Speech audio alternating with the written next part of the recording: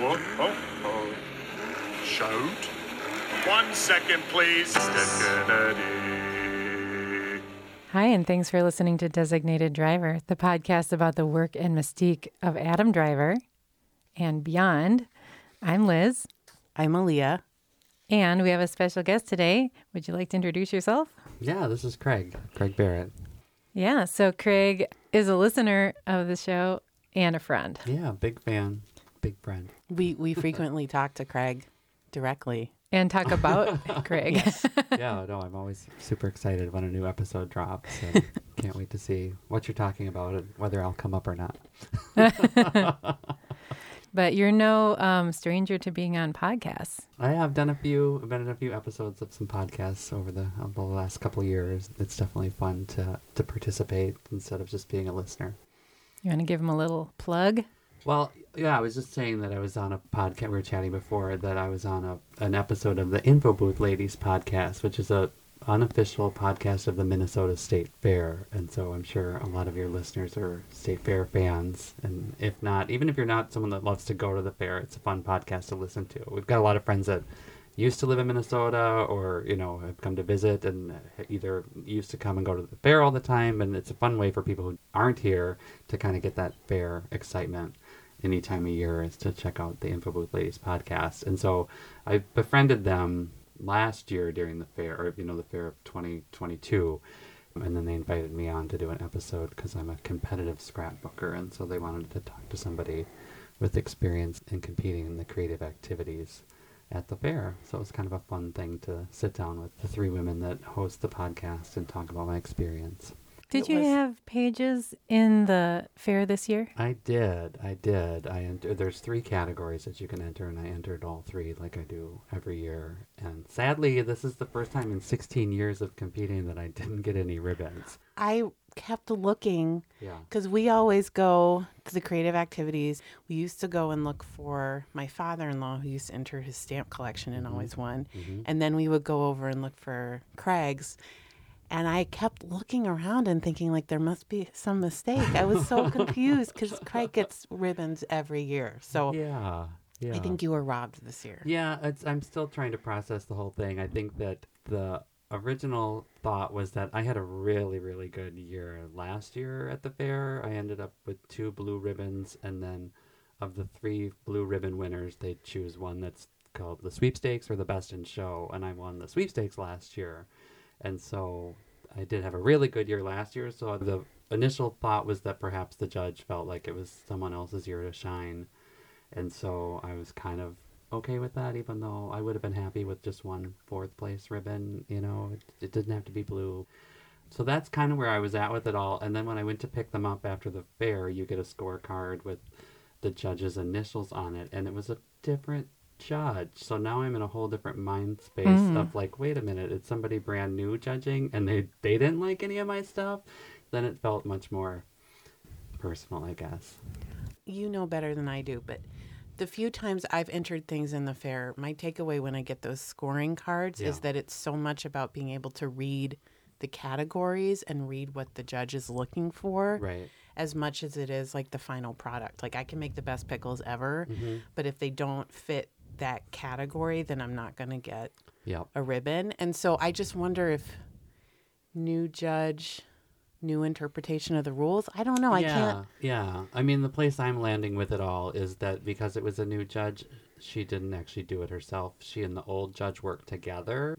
The old judge was kind of showing her how she's done it in the past. And so I'm deciding that the old judge influenced the new judge's decisions. And so because the old judge treated me so well last year and in years past, I mean, that was the 3rd time I've won the sweepstakes at the fair. So I've done really, really well. And so I'm guessing that the old judge influenced the new judge's decisions. Because I want to think of a brand new judge coming in would have just been more than wowed with my 3 entries and at least given me a ribbon or 2. But I'm sure the old judge was like, Craig is the star every year. But then it's a bummer for everyone else if they never win. So that was communicated. Well, after this recording, we should pop over 2 rooms down in my basement because, I used to have a photo album store. Oh, See for if there's sure. any Yeah. supplies you might want. Oh, my goodness, yeah. Well, I know you passed along some photo corners to me through Aleah, and I put those to good use.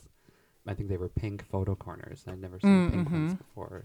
I'm still working my way through those.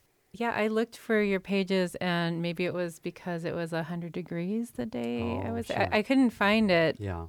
What were the topics? The 3 categories every year are vacation, special occasion, and heritage are the 3. And so vacation is always the easy one because it's where did we go this last year? And we were lucky enough to go to Italy back in October.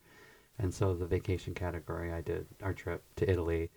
And then for special occasion, I always do a state fair theme if I can, because at least the old judge really liked state fair themed pages. And so I actually did a page about the info booth ladies because I got a big kick out of meeting them at the fair the year before, which is always the thing with fair pages, is that you have to plan what you're going to do next year. You have to take all your pictures this year. So, it's like if you don't get what you need at the fair this year, then you're not, there's no way to recreate the fair over the course of the calendar year. So you always have to have everything ahead of time. So every year at the fair, I'm planning next year's state fair pages. I'd met the info booth ladies at the fair of 2022, and I was like, okay, I'm going to totally focus on them this year so that I could do a page about that. And then the heritage one was the one that I hadn't really put too much thought into until the last minute, kind of like the term paper thing, where it's like, oh crap, I got to get this done. What am I going to do? And I have a lot of really wonderful old photos from my mom and dad when they have really great wedding photos that they have cherished over the years. And my mom has kept a journal since she was in 8th grade. And so she was willing to let me take some of her journal entry about meeting my dad and dating and getting engaged and getting married. And I kind of did a page focusing on their dating and their wedding. So it's fun. Sounds When really we good. saw that, I was like, wow, Craig really looks like his dad. Oh, people keep saying Yeah. that. Yeah, I guess. So It's one of much. Yeah. Yeah. It's so fun to look at those pictures. Yeah, it's their senior high school photos. About the prizes, though, Yeah. in the creative activities building, right when you went in one of the doors, there was some state fair theme glass case. And someone had made the giant slide Oh, sure, I saw with that. a thing of French fries going down the slide, a thing of mini donuts, all these state fair things going down the slide. It was amazing. And it didn't have a ribbon. And the thing that did have a ribbon, I think even a sweepstakes ribbon, was like a coffee mug with like a photo decoupaged onto it. That's like a 5-minute thing. And this is like a 1-year project of this Right. slide. So I didn't think That's that what I mean. deserved It's it. not- Yeah, it's kind of random or payola. You really might be payola, because I got kind of nasty comment that pickles, like they said that I had, because you have to submit your recipe with the pickles. They said that I didn't process it for enough time. And I was like, I think I did. But they have very specific, Right. if it's a green bean, dilly bean, like it has to be processed for XYZ number of minutes, Oh, which it sure. doesn't. Right. They're just very particular.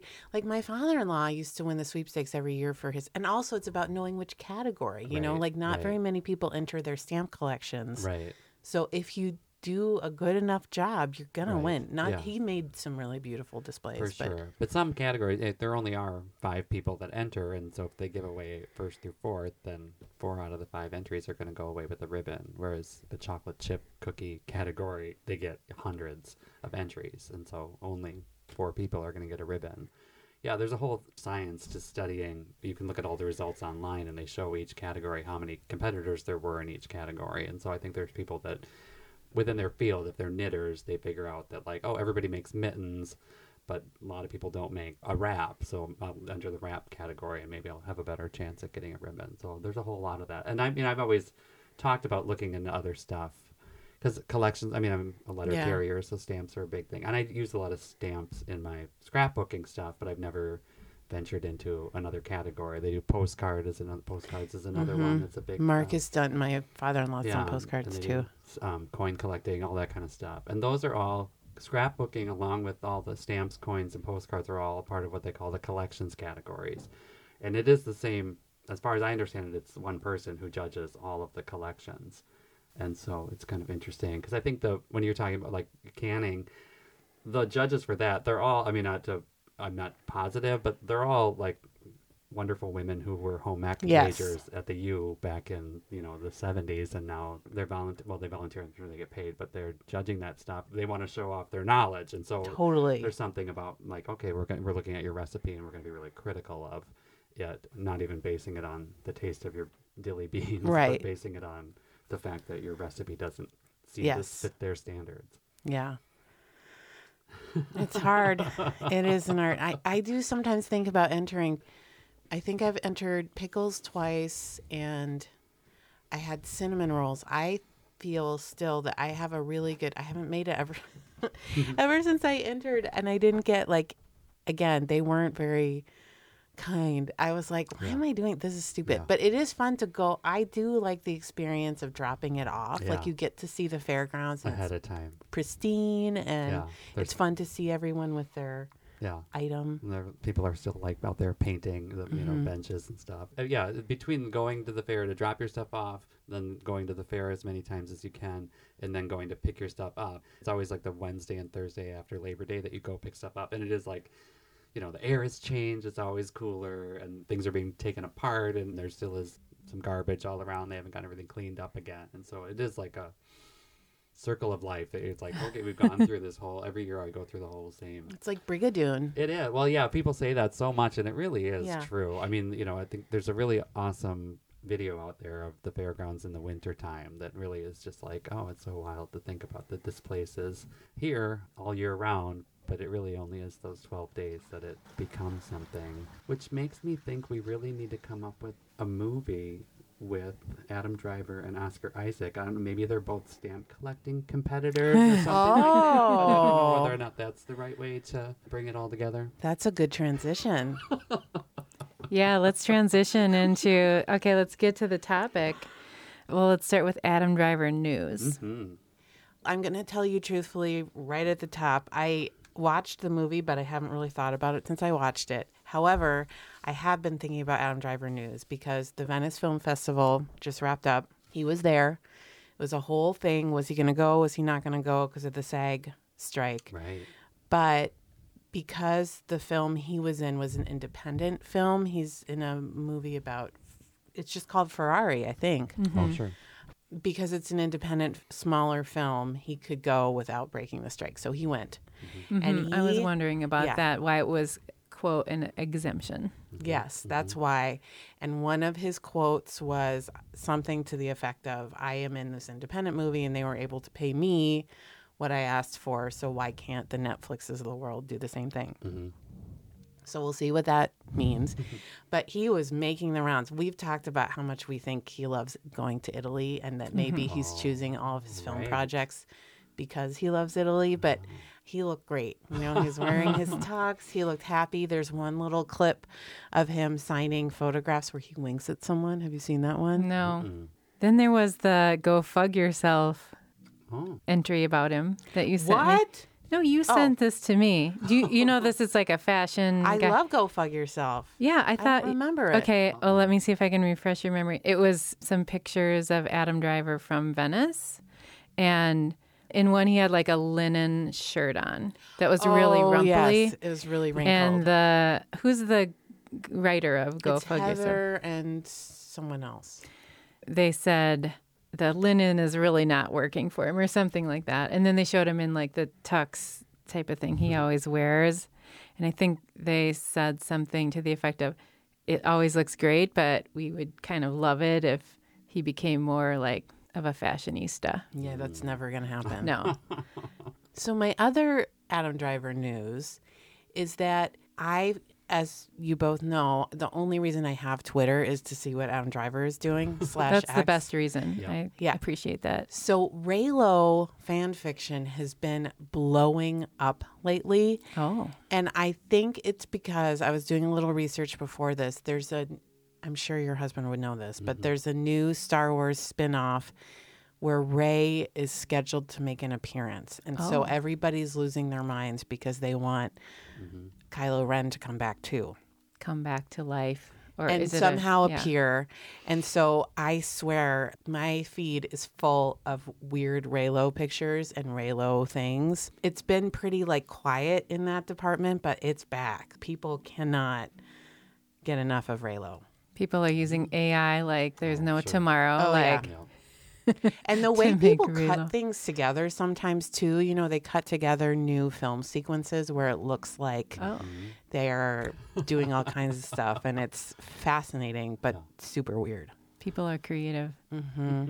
So today we're talking about, is there any other Adam Driver news? I think that pretty much covers it. But we will have another Adam Driver movie to talk about in the near future. Do you know when the movie comes out? Ferrari? I don't. Coming soon. But today we're going to talk about an Oscar Isaac movie. Yes. Oscar Isaac is in the Adam Driver universe, for sure.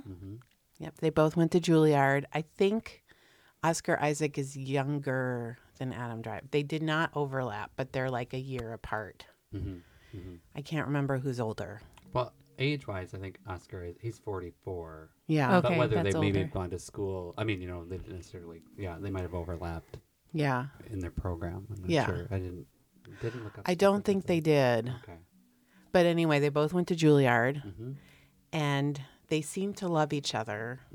They've been in the Star Wars franchise together, and they were also in Llewyn Davis. Yeah. What is it called? The Eyes of Inside Llewyn Davis. Yeah, they were inside Llewyn Davis together. So that's kind of the genesis of this conversation. And I was going to say, I've been a fan from the beginning of your podcast, and I appreciate Adam Driver, but doesn't hold the same place in my world that I think he does for the two of you.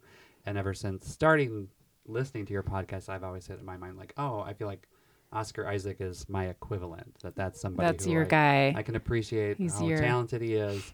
And he also has made quite a few films that I haven't seen. And I think that was, for you guys kind of going backwards and checking out a lot of Adam Driver's work that you had never gotten a chance to focus on. And so I kind of figured out that he's kind of that same person for me, where, when I was looking at his films, I realized I've only seen maybe a half a dozen of them. And I think he's probably made, at least 25 or so.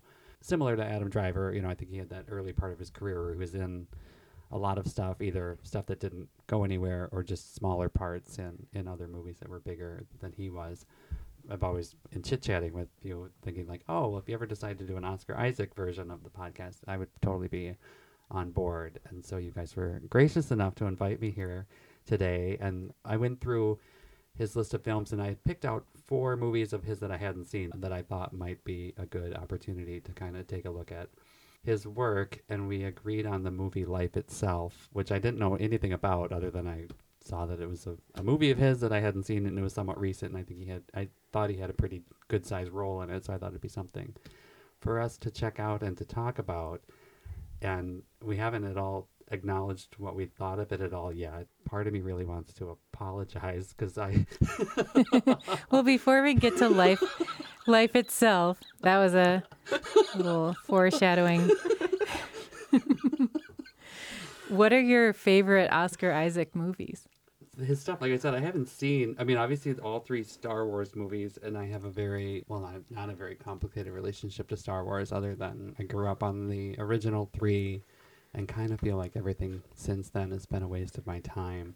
But also your husband loves Star Wars. Well, and he has I a feel much more like it's a- complicated relationship because, I mean, over this past year or more, he's officially broken up with Star Wars. And so Whoa. I hope it's okay that I'm sharing that. I didn't today. know that. I think that because it's become such a whole, all the different series and all of that, I think it's watered down the property. I mean, it's not for me to explain the breakup. But yeah, it's kind of no longer a thing in our house. And I'm always a bit surprised when there is some kind of big Star Wars news. And over the years, I'm used to like, okay, well, Pete will explain that to me when I get home, kind of a thing. And he's not focused on it at all in that way anymore. So much so that the more recent series, Andor, I don't know if you guys watched Andor or not. I haven't watched it. I But- know of it. He had already broken up with Star Wars before Andor, and then multiple friends kept saying like, "Oh, Pete, what do you think of it?" They were so excited to talk to him about it because it was doing something different than what the other property or the other things that they were producing. And, you know, I listened to a lot of podcasts, and a lot of the people that I appreciate were saying how wonderful it was. And so I went on my own and watched Andor by myself, and it was blowing my mind because it was like, oh my gosh, this is totally what Pete has wanted from the Star Wars universe.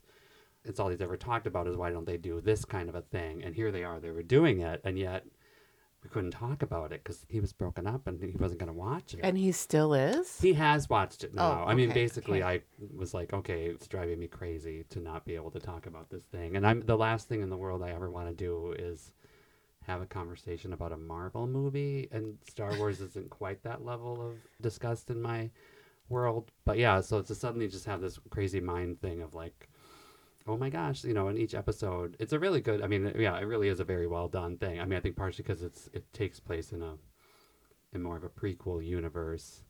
But anywho, it doesn't involve any of the real main characters that we all associate with Star Wars. It kind of goes back and does something different. Anywho, just to put a plug in for that. So can we play the Reunited song for Pete and Star Wars? Like, well, I mean, but I don't think, I mean, he appreciated that and he really enjoyed it, but I don't think he's at all back. I mean, what you mentioning that there's going to be some kind of a Rey thing that they're working on, like that's news to me. A what thing? That Rey is going to appear in some thing, spinoff. And I guess I would be curious whether that's even on Pete's radar or not, just because I don't think he's radar. Get it? But speaking of Oscar, and so like I said, I've seen the 3 Star Wars movies that he's in, you know, and I think it's the kind of thing where I've got generally negative mixed feelings towards the 3 that he is in. But as far as the fact that he's in them, I mean, in the same way that he's darling. Oh my goodness, no, Poe is, I mean, in my mind, it's the best character of that trilogy. And maybe he could take his shirt off more in the Star Wars universe, but other than that, I think he's doing some good work in a bad universe. He would be less pale than the Kylo Ren shirt off scene. It's very pale. And then other movies, like I said, I haven't seen too much of his stuff. I know I'm definitely Inside Llewyn Davis back when that was first out. And then there's a movie called At Eternity's Gate that's, I'm totally blanking on the artist, the painter. Is it Monet? But he plays a friend in that movie. He's a contemporary of the artist in At Eternity's Gate. And then the only other 2 were Ex Machina. I don't know if you guys saw that one or not, but that was a really good one. It was kind of a futuristic world. You're like a scary European actor. Like who has It's an Irish guy. Oh. He's actually in the Star Wars world. Ewan McGregor? No, a younger. He's Scottish. Sorry. Yeah, Irish? Okay. He could be Scottish too. I might not be getting it right. But it's a redheaded guy. He had a year there where he was in everything. Yes, he's in Star Wars. I know who you mean. Yeah. He was in an HBO show called Run or Ran. Okay, yeah. It's what's his name's son? Dornhall Gleeson? Yeah, we've talked about him before. Brandon Gleeson's son, I think. I think he's ugly. Don Hall Gleeson. Don Hall. Yeah, I think his name isn't pronounced. Domhnall? He's Irish. You're right. Irish, yeah, there you go. I think he can go both ways. He can play ugly and pretty. He plays depending on he's the Kylo's makeup. He's a villain. He's generally cast in that kind of a role. Whereas I think in Ex Machina, he's more of a protagonist too. Oscar Isaac's antagonist. And then the only other one is the movie that we just watched. Oh, no, Dune. Dune. He's in Dune, of course. Oh, my husband loved that. Yeah, and there's a sequel coming out, so we can get more, well, spoilers, but I'm not sure how much his character will be in the second movie. Oh. Noted. Whatever that means. So we watched Life Itself. It's from 2018, so it's from before times, before the pandemic. It was sort of a different world. Do you want to do a recap? Sure, I'll try to do a recap. Feel free to chime in. Okay, so this movie's about a couple. Oscar Isaac is the guy in the couple, and he's very much in love with her forever in an almost stalkery kind of way. But they eventually get married and get pregnant, and the wife is Olivia Wilde. She is wearing a ridiculous pregnancy pillow. I know, it was ridiculous. I couldn't with that. Yeah. It was so fake. And then she gets hit by a bus. Yep. and dies. And so then Oscar Isaac's character, what's his character's name? Will, he has a mental breakdown and he kills himself.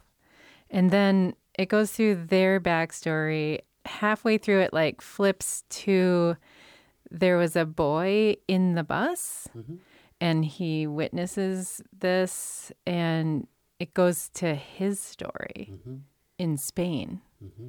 Rodrigo. Yeah, Rigo. And then it loops it all together because when Abby died, the baby didn't die and is a girl.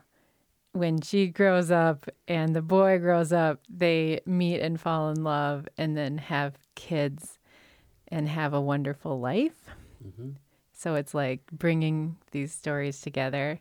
It's about the joy and pain of life, which a lot of great movies are about. But this is one that's kind of supposed to be about that, but it just like didn't quite make it there. And it's sort of unintentionally funny in parts. I did notice, because I kept having to stop and start. I was watching it during the day yesterday. So when you pause it, has little like tags under the description. And it was like love, romance, Sad, campy. The last one was campy. yeah. It could take on a new life and totally unintentionally what it was about. I read the Wikipedia page and there was a big bidding war with who was going to distribute this movie. And it was like that Adam Driver movie that I can never remember the name of, that the one that we don't have an episode on because the sound failed. But also we don't like the movie. And what's it called? It's like When You Were Out, or When I Was, This Is Where I Leave You. Yeah.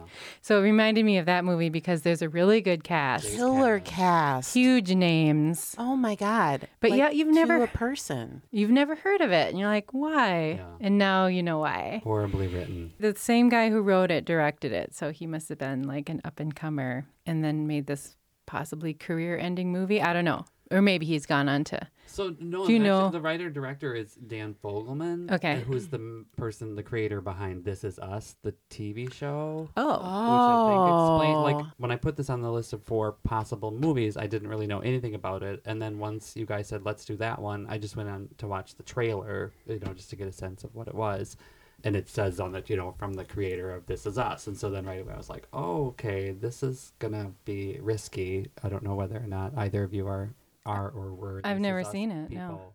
My husband lives to make sappy fun or- of it. Yeah, I've never watched it though. I made it through, I don't know if it was the first season and into the second season. My goal was, again, I don't think it's a spoiler for a show that's now concluded, but it's pretty clear from early on the show that the father character has died. It's a show that jumps back and forth in time. And so you see him and his wife when they first are pregnant with their kids. They have twins. And then you also see time in the future, and it's clear that the husband is no longer there, and it's not quite clear how and when he died or what exactly happened. But there's all these constant allusions to the fact there having been some kind of a horrible fire. So we kind of are led to think that maybe he died in the fire, but we're not really sure. I got roped in enough to the program, to the idea that I'm going to stick around until they at least finally get to the point of telling us how did he actually die. Didn't he die because it was like a crock pot explosion and that's the or thing something? of it is, well, it wasn't Instapot? It wasn't, Or no, a pressure cooker? No, because this was, well, yeah, it was a crock pot. And I Crock mean, pot, okay. And the thing of it, and this is my take on it, Unintentionally funny the again. fact that I've never gotten a chance to talk to Joel about this, if he lives to make fun of it, because I definitely have. Oh, we've never watched an episode. Oh, he sure, just based anytime on- something dramatic happens on TV, he's like, "This is us," and Yeah, that's a constant refrain in our house Yeah. as well. But the whole thing of it is that when the couple was younger and their kids were, I think the kids must have been middle school or maybe beginning of high school age, there's an older couple that lives next door or in the neighborhood, and one of them passes away. And so when they're helping them clean out the garage, I think it's the wife that survives. She gives them her old crock pot. it's a faulty crock pot. I think all this is taking place in, maybe it's the 80s, but it's the crock pot is that it's totally that crock pot that your mom had, like the hot crock pot that you grew up with. Yeah, it was like green. and it has a bad wire on it. You know, the wire is frayed or something, and so they start using it. Do they close up on the wire ever? Do they so I mean, yeah, I mean early, it's more the crock pot is just. Do they ever-present. tease you where there are episodes where they're using the crock pot but nothing happens? Well, I mean, the crock pot is ever present in the way that just whatever, like any kitchen scene, it's prominently, like they're cooking something with the crock. The dinner's on or dinner's going to be ready in 2 Do they ever say things like, "Thank God we got this crock pot"? And you're like, why are they talking about the crock pot? There's something there. Like if there's a gun in a scene, then the gun's going to go off later. No, it's completely that kind of a That's situation. the crock pot, but the whole thing of it is that because This Is Us was on the rise as NBC's big new hit, they at some point, and I mean, this is where somebody really needs to do maybe a whole podcast investigation about the payola that was going on, because This Is Us had worked out that it was going to have a big episode to air after the Super Bowl that year, which is, literally the definition of primetime television. And so it was going to be an hour. I mean, it's always an hour, but it was going to be a special episode of This Is Us following the Super Bowl. And as they teased it up, it was like, this is going to be the episode where we find out. Are you eating your Rotel dip for the Super Bowl in a crock pot? It's the one time of year that every household in the country is putting their crock pot or multiple crock pots to use. Multiple crock pots. And how many of us either, you either have, you've got a $25 crock pot from Target when you first moved out on your own, or you have your parents' old crock pot, or your aunt, you inherited your aunt's old crock pot. And so no one has ever bought a new crock pot in the history of the world until the episode aired, because obviously what we all needed to do is we needed to get rid of that crock pot and go out and buy a new crock pot. So big crock pot was behind this plan, so that we would all get, because every single one of us, we have a letter. I have 2 crock pots. I have 3. And what's the combined age? I love when people come by like, this team has over 150 years of experience. It's like, well, sort of, but so your crockpots have over 150 years of experience, at least, I'm sure. I would think so. Or are they new? I'm pretty sure at least one of our crock pots is like 60 years old. Yeah. Also, is this like, does it coincide when Instant Pot was getting popular? That's a good question. I bet. And crock pot was like, what are we going to do? We need a show. We need Super Bowl involved. Right. Or Instant Pot was behind the whole thing to make us all throw out our crock pots and get an Instant Pot. This is a huge conspiracy. See, I think there really is a multiple episode podcast investigation. Yeah. Is that what happened, though? Did he die? He died because of the crock pot? So this is what makes it all the more worse. Was is like his face by the crock pot and it exploded cheese into his face, and then he died from the burns, or like maybe he got a stomach bug because the crock pot wasn't holding the chili at the right temperature. I know, it's kind of weird. Food we should be overnight. Television writers and movie writers, and not leave it to Dan Fogelberg to come up with the plot, because basically they plugged it in, or they forgot to unplug it. I think that was what like after whatever they used it for, they left it plugged in, and then the wiring sparked, and overnight while they were sleeping, the house caught on fire. That was the whole thing. Was that the actor who plays the father is Jesse from Gilmore Girls? It's Milo Ventimiglia. Exactly. He plays the father, and so he safely rescues all of his family from the burning house, and then he was going to go try to save the crock pot. Well, the dog. Yeah. Same idea. And then he goes back in to get the dog, and he manages to save the dog. So now he's rescued his whole family and the pet, not the crock pot. And then everything's fine. What else was he going to save? But he had some smoke inhalation or something, something where they all, they all went to the hospital. Mm-hmm. Was he like... But it was, I mean, no, because I think the thing of it is, I think he had some kind of weird heart condition. So it was a fake out where it was like, we've been led to believe that like he died in this horrible fire. And then it's like, no, there's a whole multiple scenes of them at the hospital and everyone hugging. And it's so glad that we're all alive. Don't worry about the house. Don't worry about the crock pot. We can get a new one. Everything seems fine. And then something weird happens, and like I don't know if it's a heart attack. Like he's like da da da, and I don't remember now if it's like, oh, he's had this condition all along, and we just never died. And it was one of those kind of situations where it's like, okay, so he may well have dropped dead the same night, even if the house hadn't burned down because of the crock pot. I mean, which leads me to see the Grim Reaper was coming to get him one way or the other. Regardless, and it's the whole thing when where your time is up. It leads me to believe that it's clear to me that Dan Fogelman loves to create manipulatively sad situations About parents in dying. his work about parents dying. Yeah.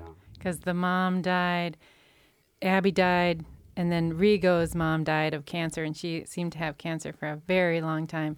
Also, the grandma died. Jean Smart, little cameo That's there. right. That was Love kinda cool. Jean Smart. Yeah, so she's- happy to see her. I know. I And- wish there'd been more of her. I in the know, film. more Mandy- Jean Smart. Mandy Patinkin played was Will. the Love grandpa. him. Yeah. And they had like an extremely happy family. They were like so happy. It was just a lot of things about the movie were just over the top. And also, I thought it was kind of interesting how they portray falling in love and happy love relationships, which involves a lot of like close embraces, but laughing at the top of your, laughing as hard as you can, like right into the person's face.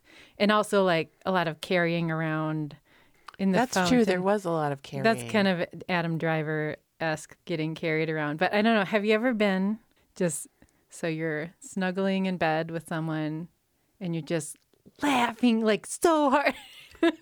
There was always like no sound. It would just be music, but you could see like their mouths open as wide as they could be, laughing so hard. And that's how you know they're in love. And then when the relationship starts to go bad, one of them turns into an alcoholic, banging around.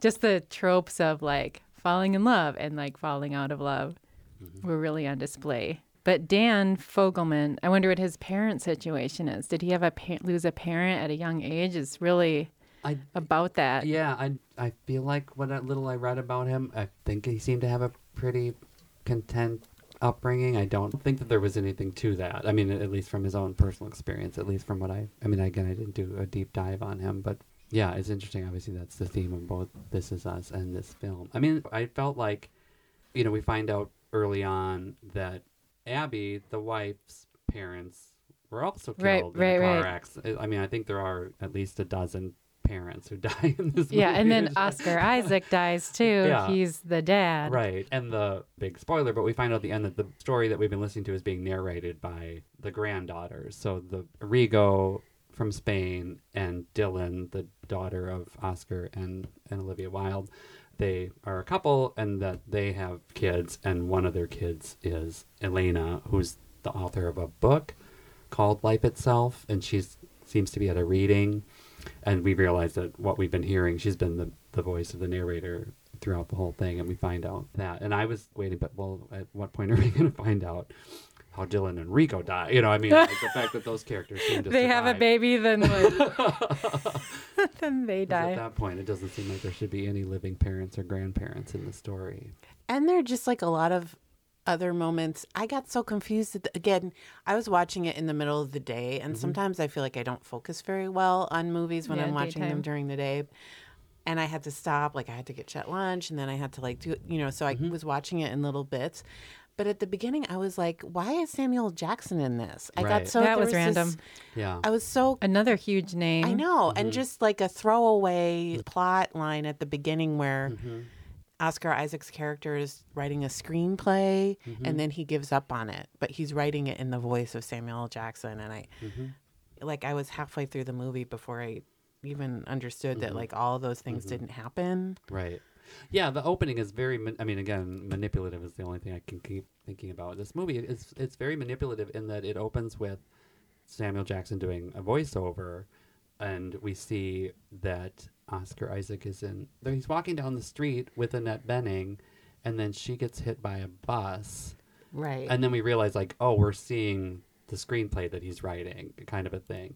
And early on, we learned this idea. Abby's working on her thesis, and this whole idea of what it means to be an unreliable narrator. So they come up with that's a theme throughout the whole book, and to the point where her big realization is that life itself is an unreliable narrator, which is where we get the title of the film. And there's a lot of wonderful works of fiction, literature, film that deal with what it is to be an unreliable narrator, and I think it's something that can be used very effectively. And then there's also just bad writing, which I think is what is going on here. Question about that scene with Annette Bening, who's also Oscar Isaac's therapist. So she was smoking, and he was standing next to her. on a sidewalk. Mm-hmm. And then he's like staring at her.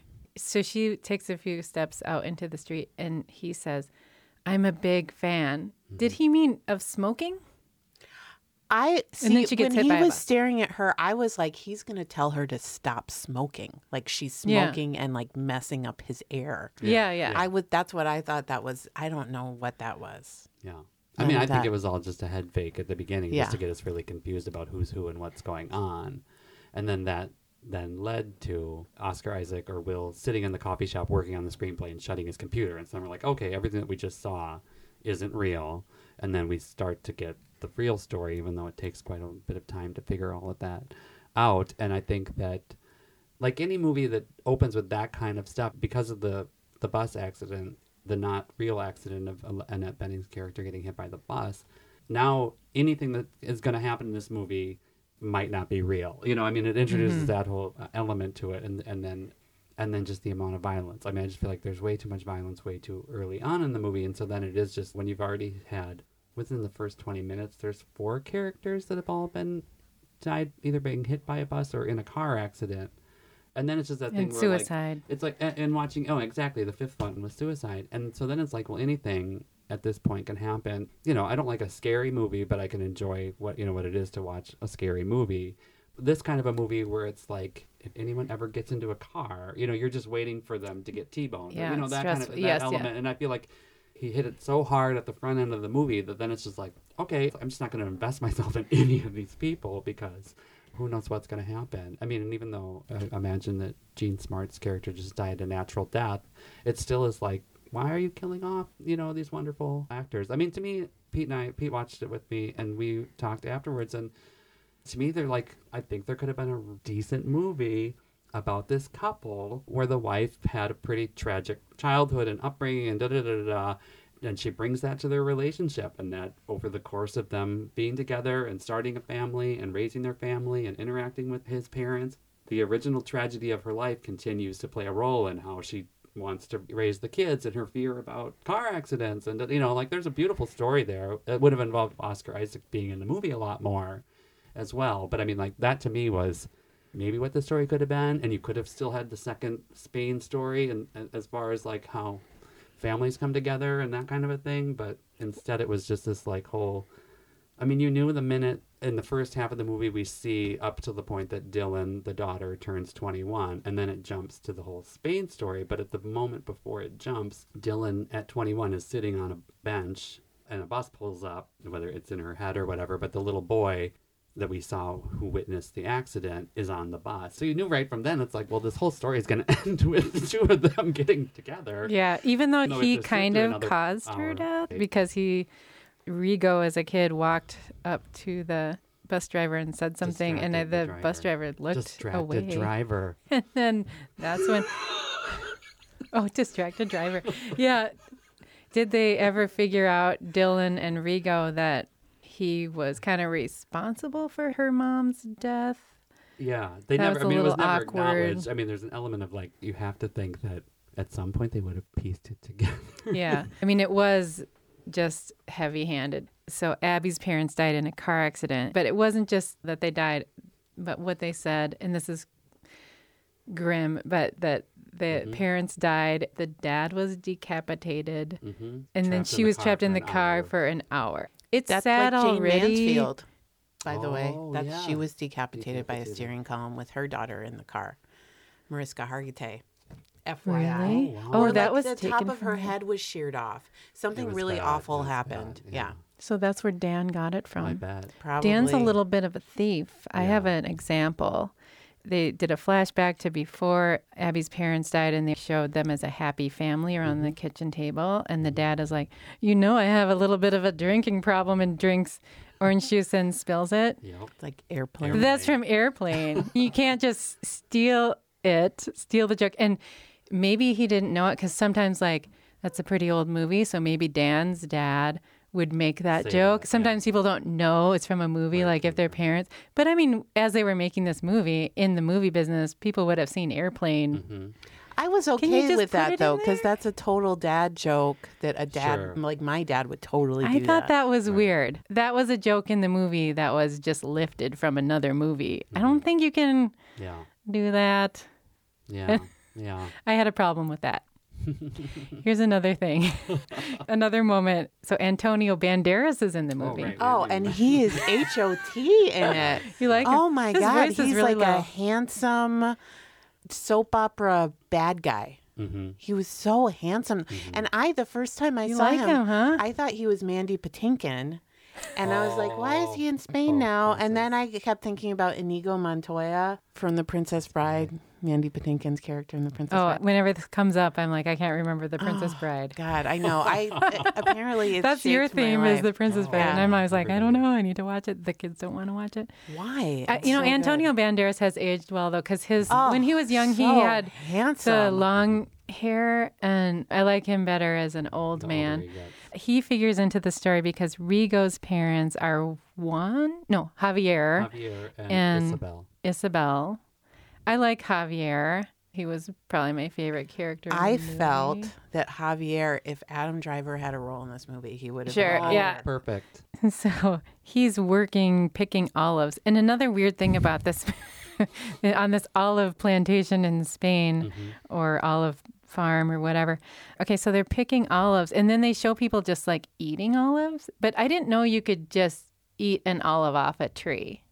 I don't Raw. think they were Can eating you? them. I think they were like Maybe Oh, the ripeness. smelling Yeah. them and like testing. Yeah. Yeah. Because I don't think you can eat them raw No, off a no. tree. Yeah, they're bitter. Too bitter. So Javier, he picks the olives by hand instead of like shaking them off Right, the tree. right. And so the owner of I don't like to use the word plantation, but what should I call it? Olive farm. Of the olive I farm. thought it was like an orchard. Or like Oh, an bigger olive than orchard. right? That Aren't sounds good. olives fruits? Yeah, trees. the landowner is Antonio Banderas, and he brings in Javier because he's noticed him, and like he wants to be friends with him. And then he tells this story about his life in a real like energy vampire way, where you're just going on and on and on and on, Yep. and he's trying to promote Javier, Yep. kind of take him almost as a business partner and as a friend. And Javier is like not having, and he's like, I'll work for you, but we're not going to be friends. No way. And then Antonio Banderas is like, didn't that make you like me at all? And I was like, you haven't, no wonder you don't have any friends. Like, if you want to make friends with someone, wouldn't you be like, hey, so where did you grow up? I thought that was an unintentionally funny scene. He was just going on, and I could just think energy vampire. That's all I could think. I was thinking. And you I were just really like, I his like him. hair, and Yeah. I really like his clothes, Yeah. and I really wish I was drinking manzanilla with him. Oh, you did And like I him. wish that I was in that beautiful house. What would you do if someone like gave you this big spiel, this big story? I would fall for it if You're it was into it. Antonio Okay. Banderas. I would be like, he has really lived a life. Like things have been hard for him, and he's overcome. His voice is really low. It's like a voiceover voice. Yeah, You he's know, like a soap in a opera world villain. where blah blah blah. To me, it's like, what is going on here? There were workers picking olives, and then he pulls up in a sports car with his sunglasses and clearly is someone important or wealthy. And then he takes Javier inside and tells him this incredibly long story about himself. And then basically is like, I've been watching you, and you are the olive whisperer, and so I've chosen you to take over and be in charge here, as well as live in this house. Is that where Antonio lived? But now he's moving, like, what is this house kind of a thing? Just out of the blue, I'm choosing you to be the one to be in charge. And then, like you said, that Javier is kind of like not interested in being close to you, but sure, I'll take your house. And then we find out that he's got this beautiful young girlfriend at the time. I don't know if they were married or whatever. And then it just becomes this whole Antonio is hot for Javier's wife, and it becomes this whole weird, convoluted situation that leads Javier to drink. And I think that it's unclear whether Antonio Banderas is trying to be a wonderful, benevolent uncle to the little boy, or he's really just trying to figure out how to steal the wife away. Was he a hero or a villain? He's a villain in my mind. That's so creepy. You hire a guy so he has to work for you. Then when he's gone, you go in and you're like wooing his wife and son because you're such a weirdo that you don't have your own family. Not to say that anyone without a family is necessarily a weirdo, but this guy was. Right. He didn't have a lot of social skills. And then that's so mean, separating Javier from his son. Well, Javier kind of did that for himself, too. I guess. Right. I did. I don't know why sometimes I when sympathize I was with Javier. I did, too, but sometimes when I was watching it, I was like, if this was the other way around and women were doing this, they would be like, turns out you can't always live on your principles. Like, your principle is that you're not going to take anything from anyone. But in reality, you live in a world where you need money. So you've got to figure out a way to make peace with it instead of drinking and becoming a mechanic and leaving your wife alone. Right. Yeah. And he turned down the raise. He's like, I'll take the house, but not the raise. I'm like, that's dumb because this guy's rich and you should just also have more money. Right. So you can live in your own home. Right. And then creepy uncle, rich guy, doesn't take over your family. Yeah, I know. And then he never sees the son again? When he and Isabel get married, he's like, I will never be a rich man. And I was like, because you didn't take the raise. I know. What are you doing? You hate money. You won't take it. But But also you have a wife and a family. Yeah, you're never going to see your son again. That's weird. Yeah, no. Yeah, he didn't turn out good. That's true. And so much of it, I feel, with all aspects of the movie was that they've got way too many characters and not enough time. And so they don't give us any way to actually develop any kind of understanding of who these people are in the world and any history of their relationships. They had to set up all of the stuff in America and get it out of the way. And then it had to jump to Spain. And then again, had to show us a lot or try and get it all set up so that we could see what brought Rico to New York to be on the bus. It gives up any backstory I think obviously it's hard with movies to have too many characters, but it always bugs me when nobody in the movie has a friend. Like, there were no outside characters. It was all family, it's like, yeah, that's true. I would think that at the beginning, Oscar Isaac's character, having just lost his wife, the only thing we're seeing is his session with his therapist, instead of like, where are all his old college drinking buddies? Where are his parents? Those are the people that are gonna keep you from shooting yourself in front of your therapist. That kind of a thing. And then the same thing in Spain. Isabel was one of four sisters. It's like, well, she must have a big loving family. Where are they in all of this? And what is Javier's background? Does he have parents? And all the people at the olive orchard love him. And he has a big mouth and he tells stories and makes people laugh. Wouldn't they have all stepped up when he was starting to struggle? But then again, it was already a 2-hour long movie and you're trying to tell 12 people's stories to begin with. So how do you I don't know if Dan could do that, though, because it's all about like dramatic plot twists. And when you see the people in couples laughing, I guess they're doing banter, but in a way that just seems very false. Like when Abby's so excited about her thesis, and then you just see Oscar Isaac, and he's just like looking at her like a puppy dog. He's like, you're so much smarter than me. He's just creepy all the time, and she finally relents, but he can't just be chill. Right. And he had great parents. His parents were amazing, but he still seemed to complain about them a lot. Yeah. Well, and the moment that she revealed what her thesis was, and then she ran off to write it, he like turned around. He's like, okay, and his frat buddies lifted him up to do a keg stand. So it's like she interrupted the keg stand to tell him the big news, and then he's like, okay, well, let's get back to it. And it's like, what is going on in this world? But also, when she's reading him the thesis, and then they start making out, and they just throw all the papers around the room. I like that part too. Yeah, no, newly minted thesis. I mean, that's what I do. Yeah. I wrote this. I never would have watched it, but maybe it needed to be a 5-season NBC show. Yeah. That brought all these worlds together and had the space to expand it. And throughout the series of This Is Us, the big thing was that every episode ended with a, oh shit, kind of a twist, where it's like, you suddenly realize that the neighbor across the street is actually somebody, and you have to tune in the next day to figure out, or the next episode, to find out what this twist means. I mean, that's clearly his narrative style. It was very creepy in the beginning when Oscar Isaac is with Annette Bening as the therapist, and Samuel Jackson is weirdly narrating. It's the whole idea is like, you don't know who the heroes are in your life. The camera like focuses in on Annette Bening, and Samuel Jackson's like, ooh, who's this? Maybe this is the hero. But it was in like a really leering, creepy way. And also the girl in Spain, it was something like, yeah, she had 6 sisters and she was considered the 4th prettiest. That is just weird. I did feel like they also threw in things where they talked about fuck, like, and then he tried to fuck her. Or there was like another part where Oscar Isaac talked about trying to jerk off to his therapist. And I felt like they just tried to throw these extra little things to just give it like a little grittiness. But they were just sort of. You're just like, dumb. No, I didn't want to hear that.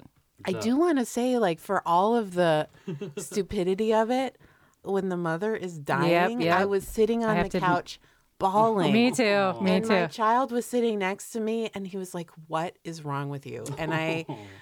And also, like, the little boy, Rodrigo, I kept looking at my little boy with brown hair and big brown eyes. Oh, yeah. And I kept, like hugging Chet, and he was like, "Leave me alone." I fell for it completely. I cried as well. Tears. I totally cried. I didn't. I'm sorry. Okay. You're a stone. I am a stone. Rigo had a college girlfriend before he encountered Dylan. We spent so much time with her, again, where it's like all these other characters that we hardly get to know anything of their backstory. I mean, I would love to know what Jean Smart spent her life doing. But instead, we very much had multiple scenes with her, and what ends up being her pulling a really horrible April Fool's joke on him. Sociopath. That she was pregnant. Clearly the point was to make, but it's like, well, how did Rigo even end up with this woman to begin with? We didn't have any backstory of how they met or that kind of a thing. The first time you spend an evening with this person, you would realize that this isn't the one for me, knowing who he was and where he came from. That, like, why would he have given her the time of day? And then the other thing, the narrator is the granddaughter, and she says that in a flashback to showing when the mother was speaking the last time she saw Rigo before he went back to America, the narrator says, what Isabel said to Rigo needs no translation. And then suddenly the character who's been speaking Spanish the whole time starts speaking with English. an accent. Right, yeah, I noticed that too. Wait a minute. Shouldn't she just say in Spanish, te amo, and we all understand that needs no translation? But instead she gave a multiple paragraph loving speech in English. I thought she was going to say the lyrics from the Bob Dylan song. Oh, there was waiting for her to say that. We must mention this Bob Dylan song that figures hugely. And maybe if you're a fan of that song or album, this movie's going to land a little better with you. Well, I do like that song. You like the song? Like that okay. album. Yeah. I mean, I like Bob Dylan. I guess I don't know that. It was a little nod to Llewyn Davis for me, so I liked that. That song figures heavily in it. And now I can't remember what it is. Dylan, the daughter, Abby and Will's daughter, Dylan, is in a band too. And she has a beautiful singing voice. But then it switches into a painful, like, punk rock. Yeah. That was not good for me. You can't just scream, that doesn't make it a good punk rock screaming voice. So that was a little cringy, I thought. It is funny with movies like that, though, because when I'm watching them, I totally fall, because I was like, wow, that unreliable narrator thesis, like, maybe that's really brilliant.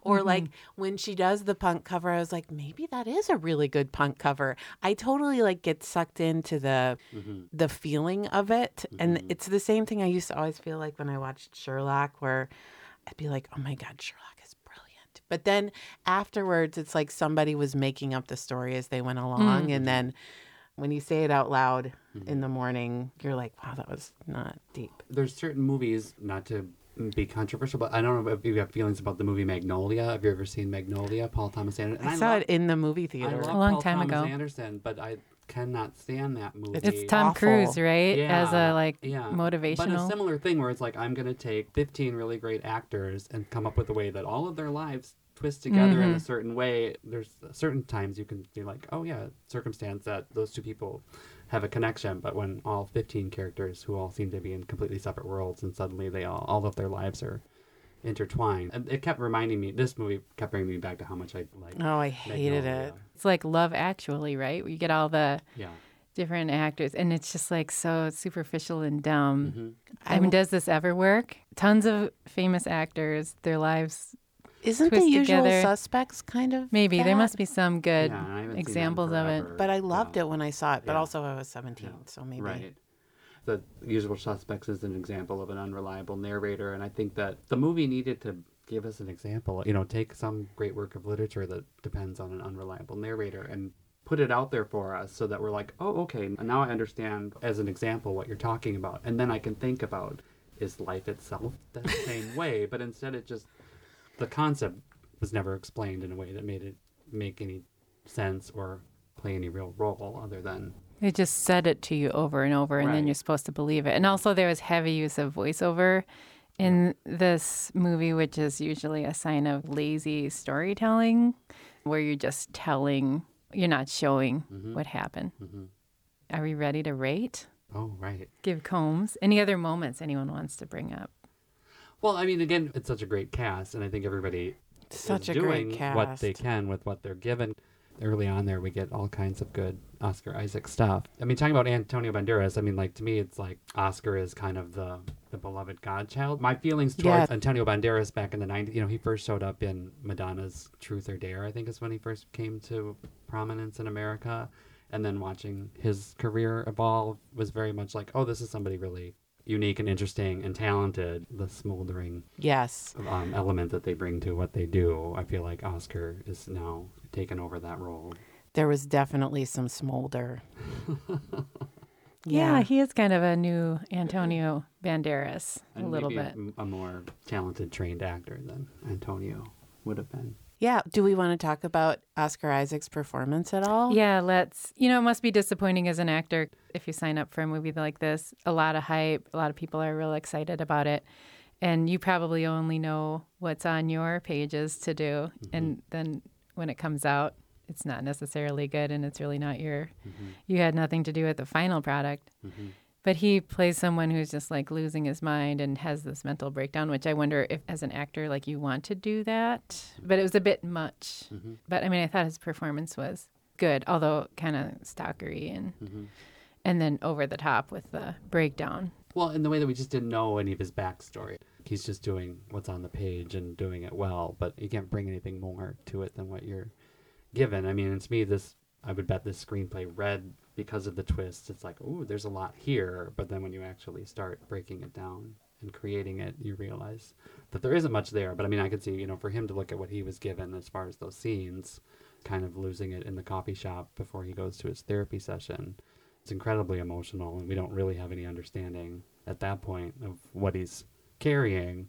Once you find out what it is, it's like, oh, okay, yes, that's exactly how that person would behave in a Starbucks. I mean, I felt like he really leaned into the creepy part of their courtship, and I was like, good for you. Like, you don't have to just be the dreamy lover. You can be a little creepy, and that's okay.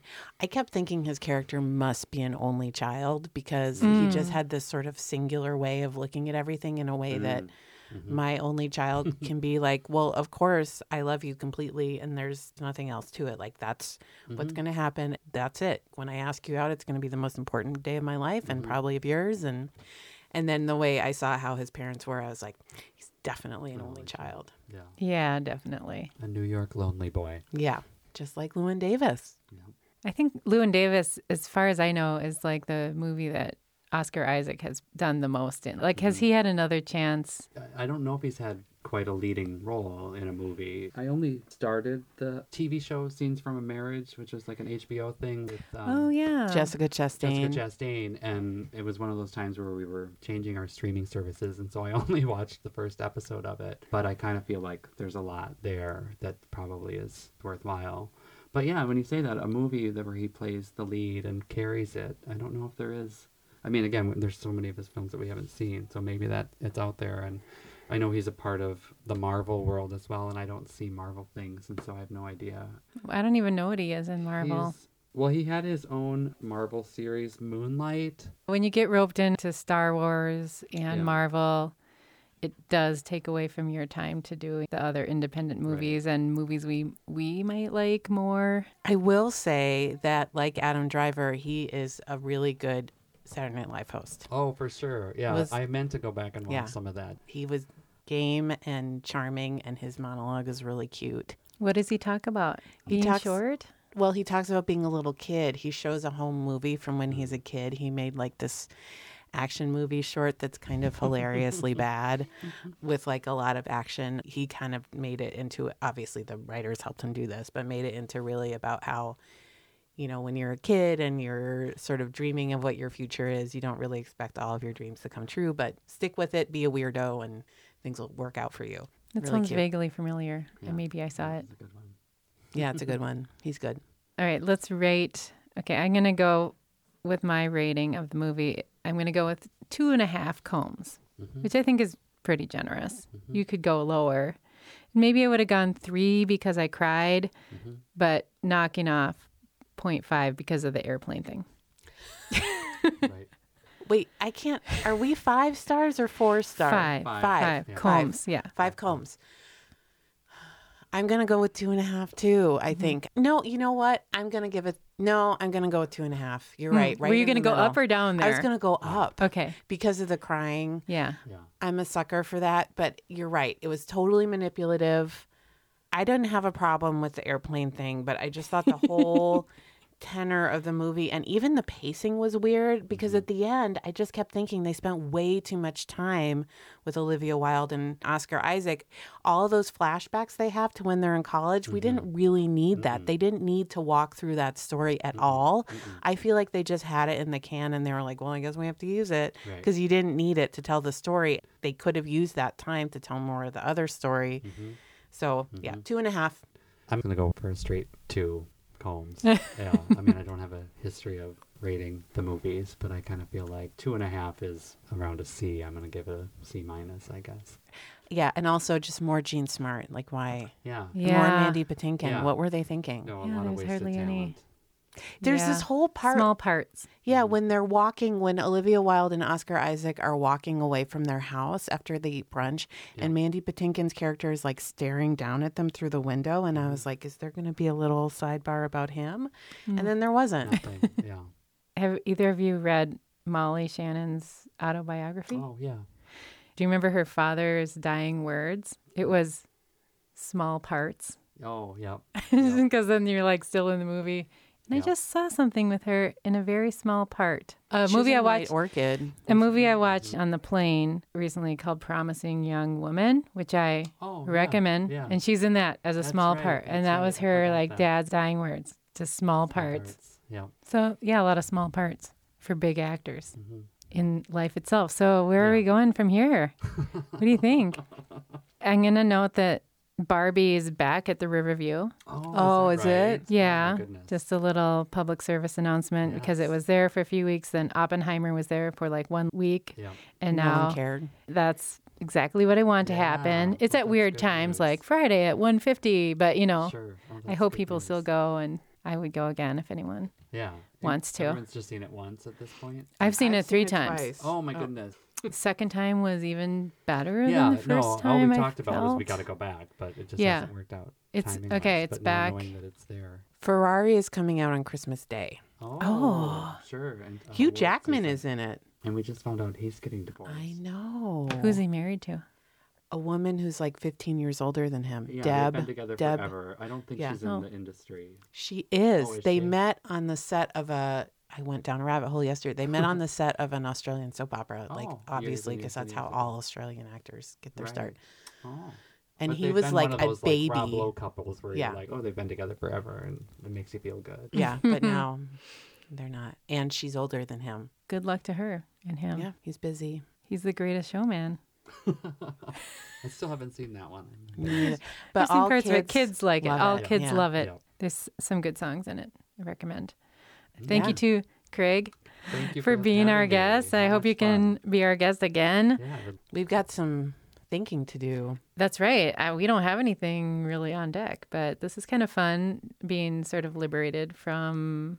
Yeah, we still haven't done season 5 of Girls, and I would be okay with going back to Oh, that. Yeah, I'd have to watch it again. And there's a 6th season as well. Oh, I don't think I can take It's it. too much. We don't have to do it. No, We only have well, to do I what we think. want. Okay, well, we'll think about it. Stay tuned. All right. Thanks for listening. Bye-bye. Bye.